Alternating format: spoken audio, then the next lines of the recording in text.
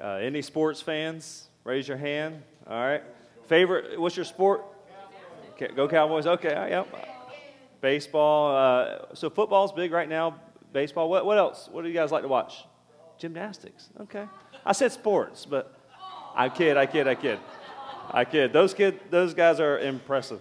Guys, universal, yes.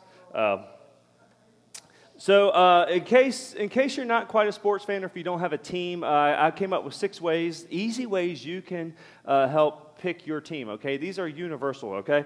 So one, you pick a team if you're from a certain area, So if you are from Pittsburgh, then football fan, you're going to go for Steelers. If not, you might die, okay? Right, Jim? So the best brother lived in Pittsburgh for 10 years or something, and I think if you asked him, yes, he's a Pittsburgh fan because he was afraid for his life. So, yes. So, all right. So that's number one. And number 2 is you can inherit a sports team. Did you know that? So my dad was a Cowboys fan for a long time, and so now I am a fan of America's team. So Cowboys. The third way that you can pick a team is you can like a key player or a coach, and you say, I like that person, and I'm going to go with them. So a lot of people like Cleveland Cavaliers, and now they are big fans of the LA Lakers because of a guy named LeBron James. And so you see that happen. Number 4, okay, this one's a little bit controversial, but it's still prevalent. You ditch whoever you liked last year and pick whoever has a good season this year. Yeah? All right, a few of you, yeah. All right, and if you're my wife, you take their outfits into consideration. Those are called uniforms. But anyways, number 6, this one strictly applies to football, okay? But you root for whoever plays against the Patriots. So, not a popular one? Oh, I'm sorry. So I'm looking like these Patriots fans are like beaming. It's a weird thought, isn't it? The act of picking a team. You know what I'm saying? Like most of us don't consciously pick a team. It just kind of happens. But like who am I going to identify with? And like people, they identify to their core with who they're going to root for. And I think there's something about our culture that longs for like this connectedness, to something much bigger than ourselves. And so we identify with teams and we go all in. I'm a Cowboys fan, but I got one of my best friends has a Cowboys tattoo. We joke them, As a Cowboys fan, we still joke them. But like we see this idea, this longing for us to connect to something bigger. And it also helps that we love competition. We love to root for someone, to root against someone. And so we pick someone, we connect ourselves with something much bigger, and we go all in. We watch, we root, we buy their merchandise, we get tattoos, and you are permitted. There's a lot of social cues that you can't cross the boundaries, but you are permitted to talk to anyone at any specific time, no matter what differences you have, as long as they're wearing some paraphernalia of your favorite company, right, or your favorite team. So I could be in Starbucks, and there's this guy who is in a business meeting, but he got like a Cowboys mug or something. Walk by, like, go Cowboys, and be like, hey, and then there's a conversation, and it could be anything. It doesn't matter. So, but I do think deep down that we long to belong to something bigger than ourselves. Something that connects us with other people, and more specifically, something that's successful. That's why we root for our team, something that's winning. So today we're wrapping up our short little series called Battlefield. And the whole idea is this, that the scriptures tell us that whether we acknowledge it or not, whether we acknowledge it or whether we choose to ignore it, that there is a war going on. Just because it's not physical doesn't mean it's not real. And our kind of hinge verse, Ephesians 6:12, says this: "For our struggle is not against flesh and blood, but against the rulers, against the authorities, against the powers of this dark world, and against the spiritual forces of evil in the heavenly realms. And so as we looked at this battlefield, we talked about how our everyday life is a battleground, and that the forces of evil, Satan and his angels, demons, that they are actively fighting against us, but God has uniquely equipped each and every one of us that call Jesus Lord with what we refer to as the armor of God. And so if you missed that week, you can check out that sermon in Ephesians. You can check that out on cfsflovers.info. You can read through Ephesians 6, and talk about this armor of God. Last week, we talked about who we are fighting against. So specifically, we talked about Satan and demons. And we talked about how Satan would be completely cool if we didn't acknowledge his existence. And that one's a little bit of a brain bender, isn't it? That he's completely okay if we don't take his existence seriously. But if we're going to fight and if we're going to hold our ground, and as Ephesians 6 says, if we're going to stand firm, then we need to know our enemy. So we looked at his tactics and how the battlefield plays out in our mind. It plays out in our will, and it plays out with our physical bodies as well. So we're talking about picking teams, It shouldn't be that hard to pick a team when it comes to this battle that we're in this war.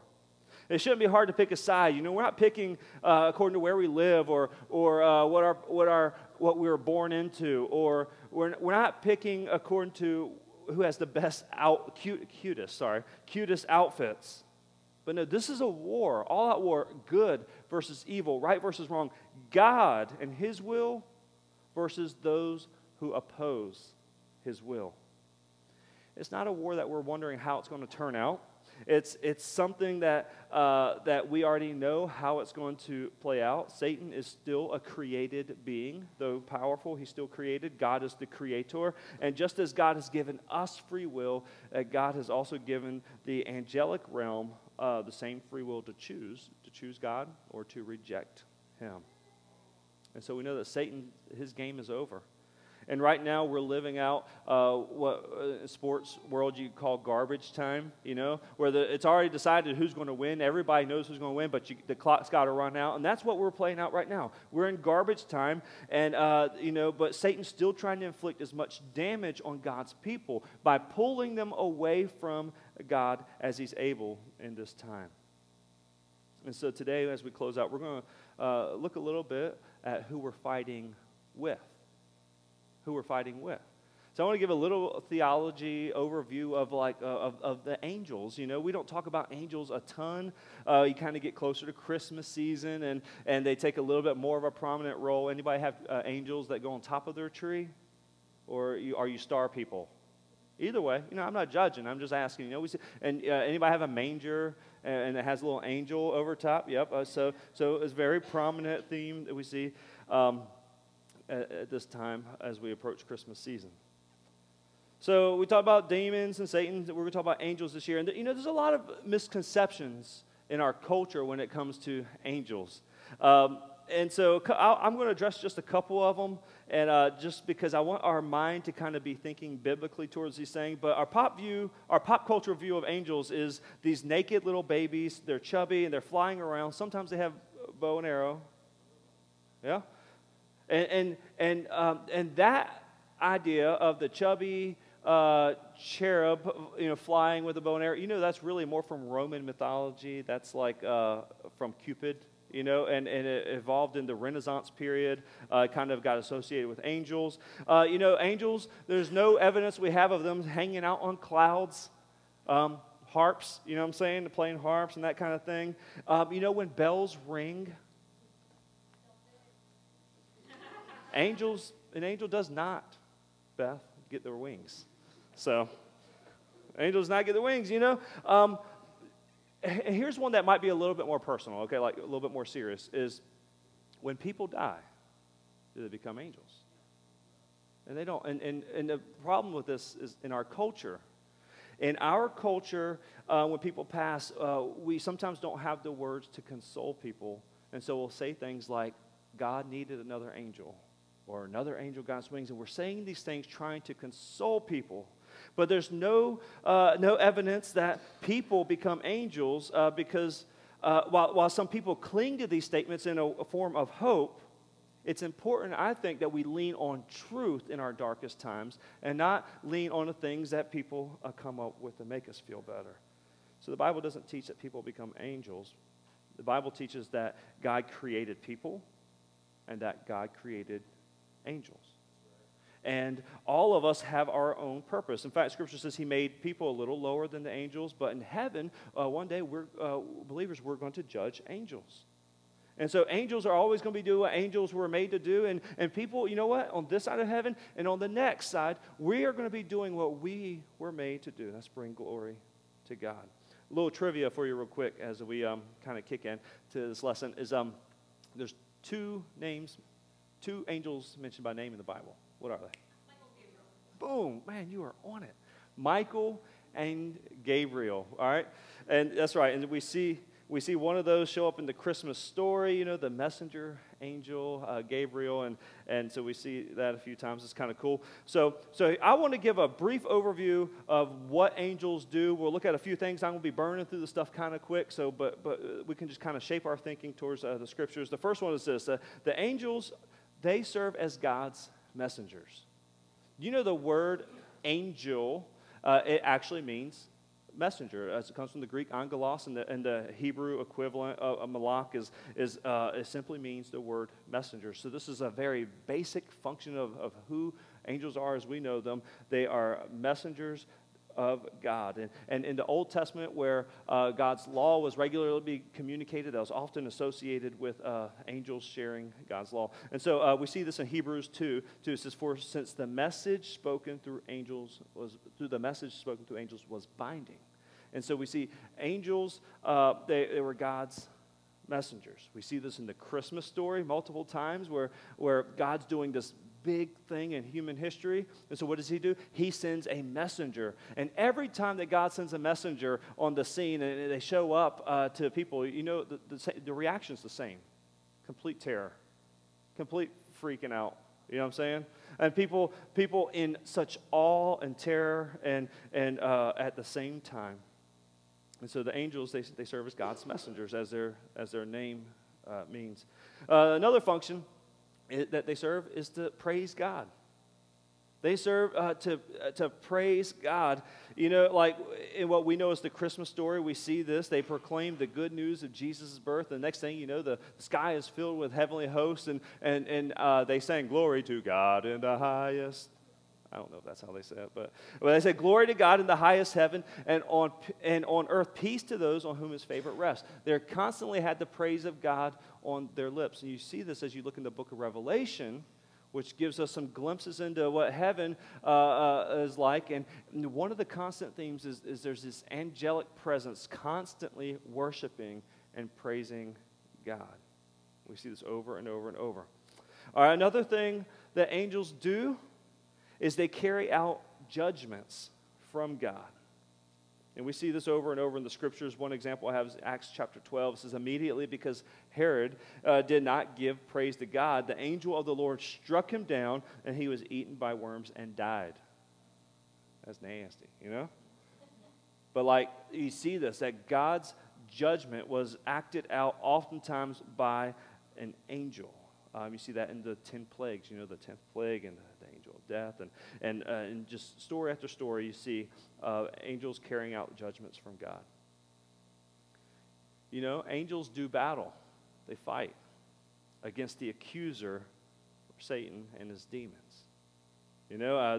Jude 9, but even the archangel Michael, when he was disputing with the devil about the body of Moses, did not himself dare to condemn him for slander, but said, "The Lord rebuke you." So we see this, like Michael was a powerful archangel, and this kind of hints that maybe Satan was a powerful archangel too, and then he fell, and so even the powerful angel still spoke in the name of the Lord. "May the Lord rebuke you." You can also see these battles play out in Revelation as well. Another thing they do, or will do, is they will accompany Jesus at His victorious second coming. And so the whole plot line of the scriptures, and we come into this Christmas season that Jesus came the first time, and he fulfilled his mission by dying on a cross, by being buried, by raising from the dead. Then he ascended into heaven.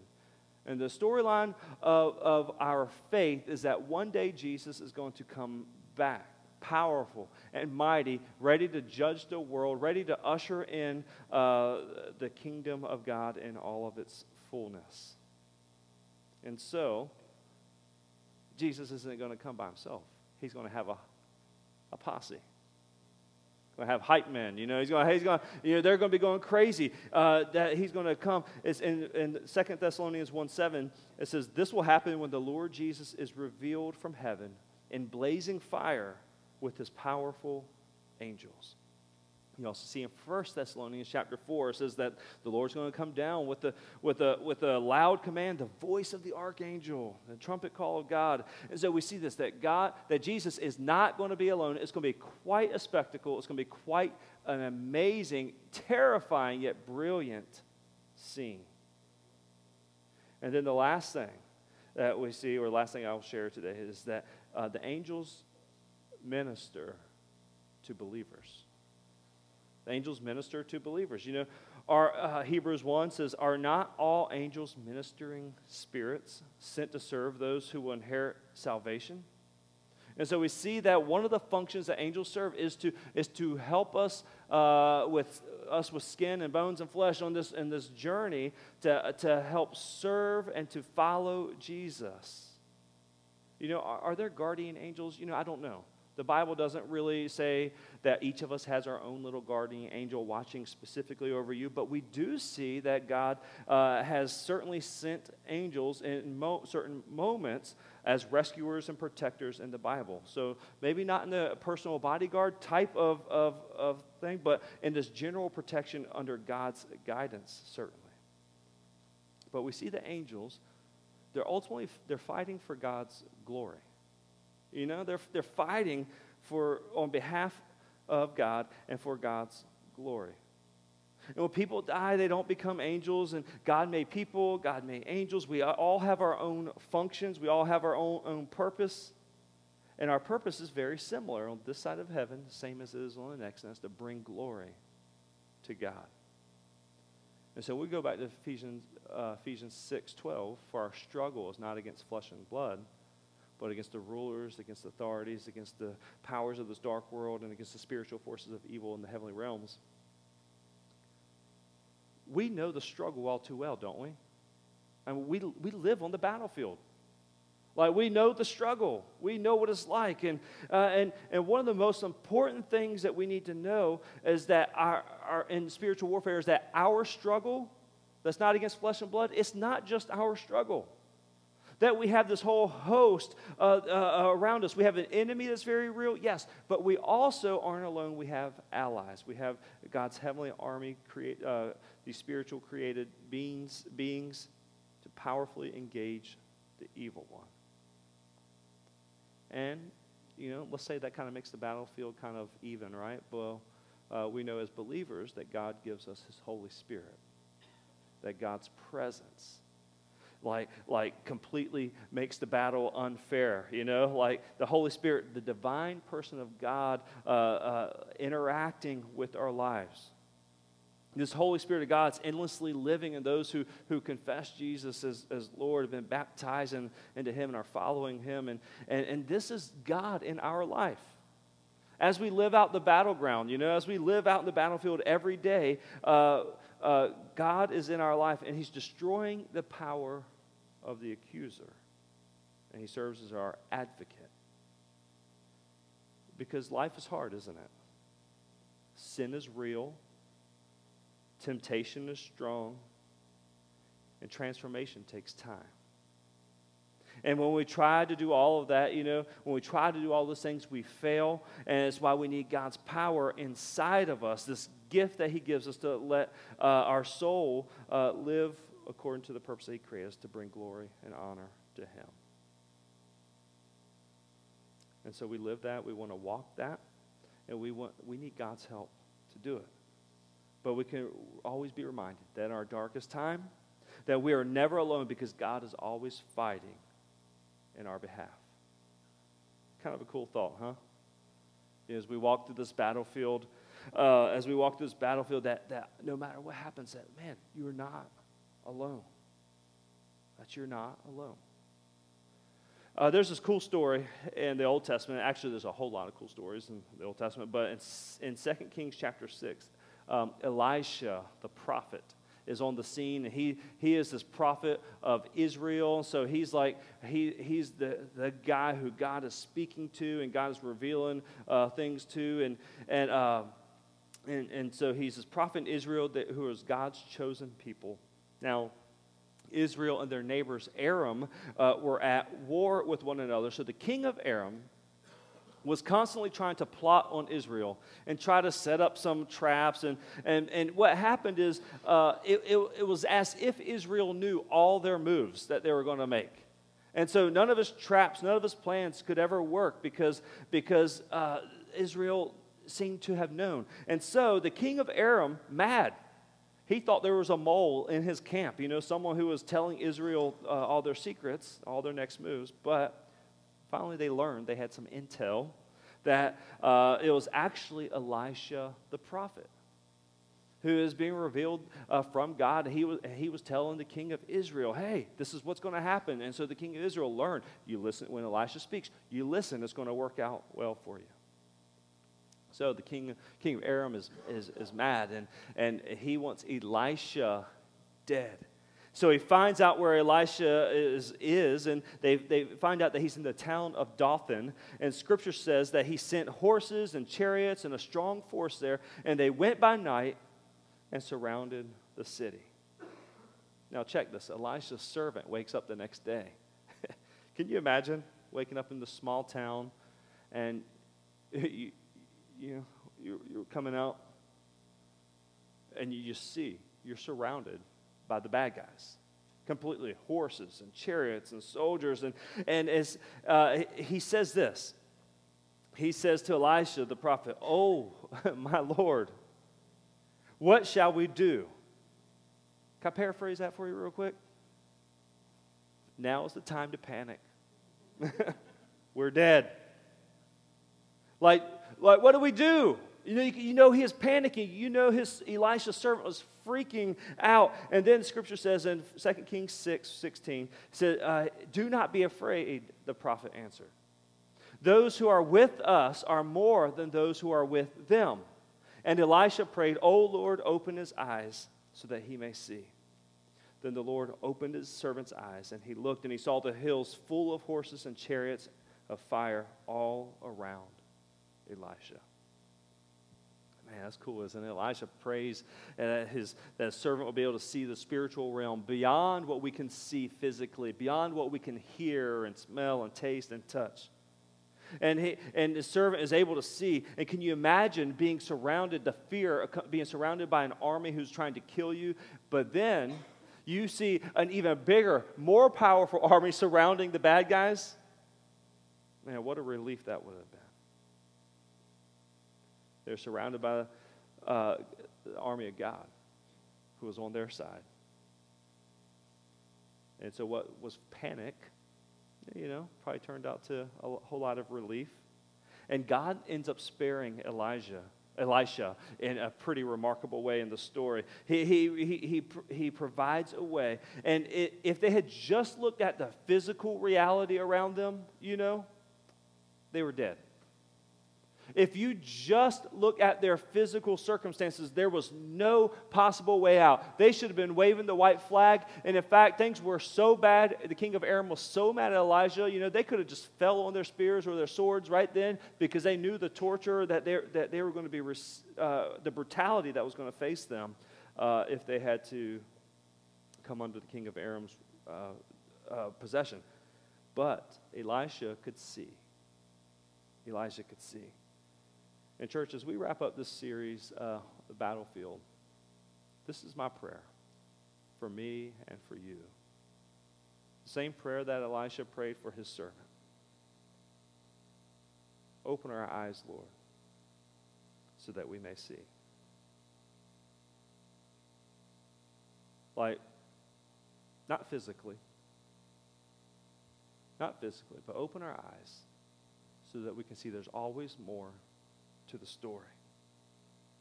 That we can open our eyes, God, so we can see who you are. That we can see you're big and you're powerful, you're mighty, you're good, you're just. And we can open our eyes and that we can trust Jesus more. We can open our eyes and we can be reminded and challenged to have the faith, the boldness to live for him. That we can open our eyes and wreck shop on the work of the evil one in this world who's working to pull the world away from God. That God will open our eyes when people hurt us. And we can see there's more going on to the story than this person who's angry or bitter. That God will open our eyes when people treat us wrong. And we can know there's a battle going on.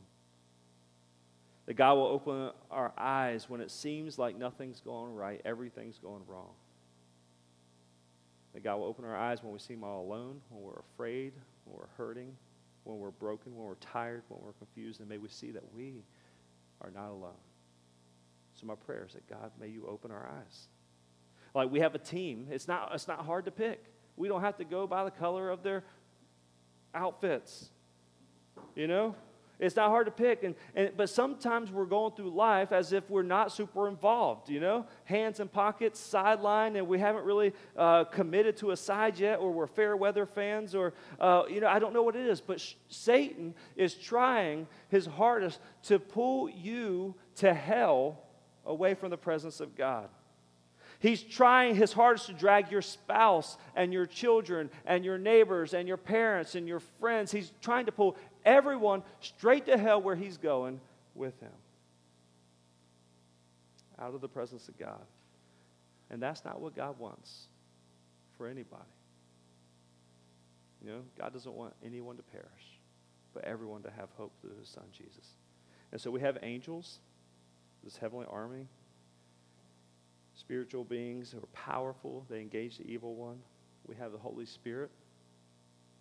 We have God's word. We have each other. As the scripture calls us to stand firm, tells us to fight. And church, may we open our eyes. God, open our eyes. Let's pray.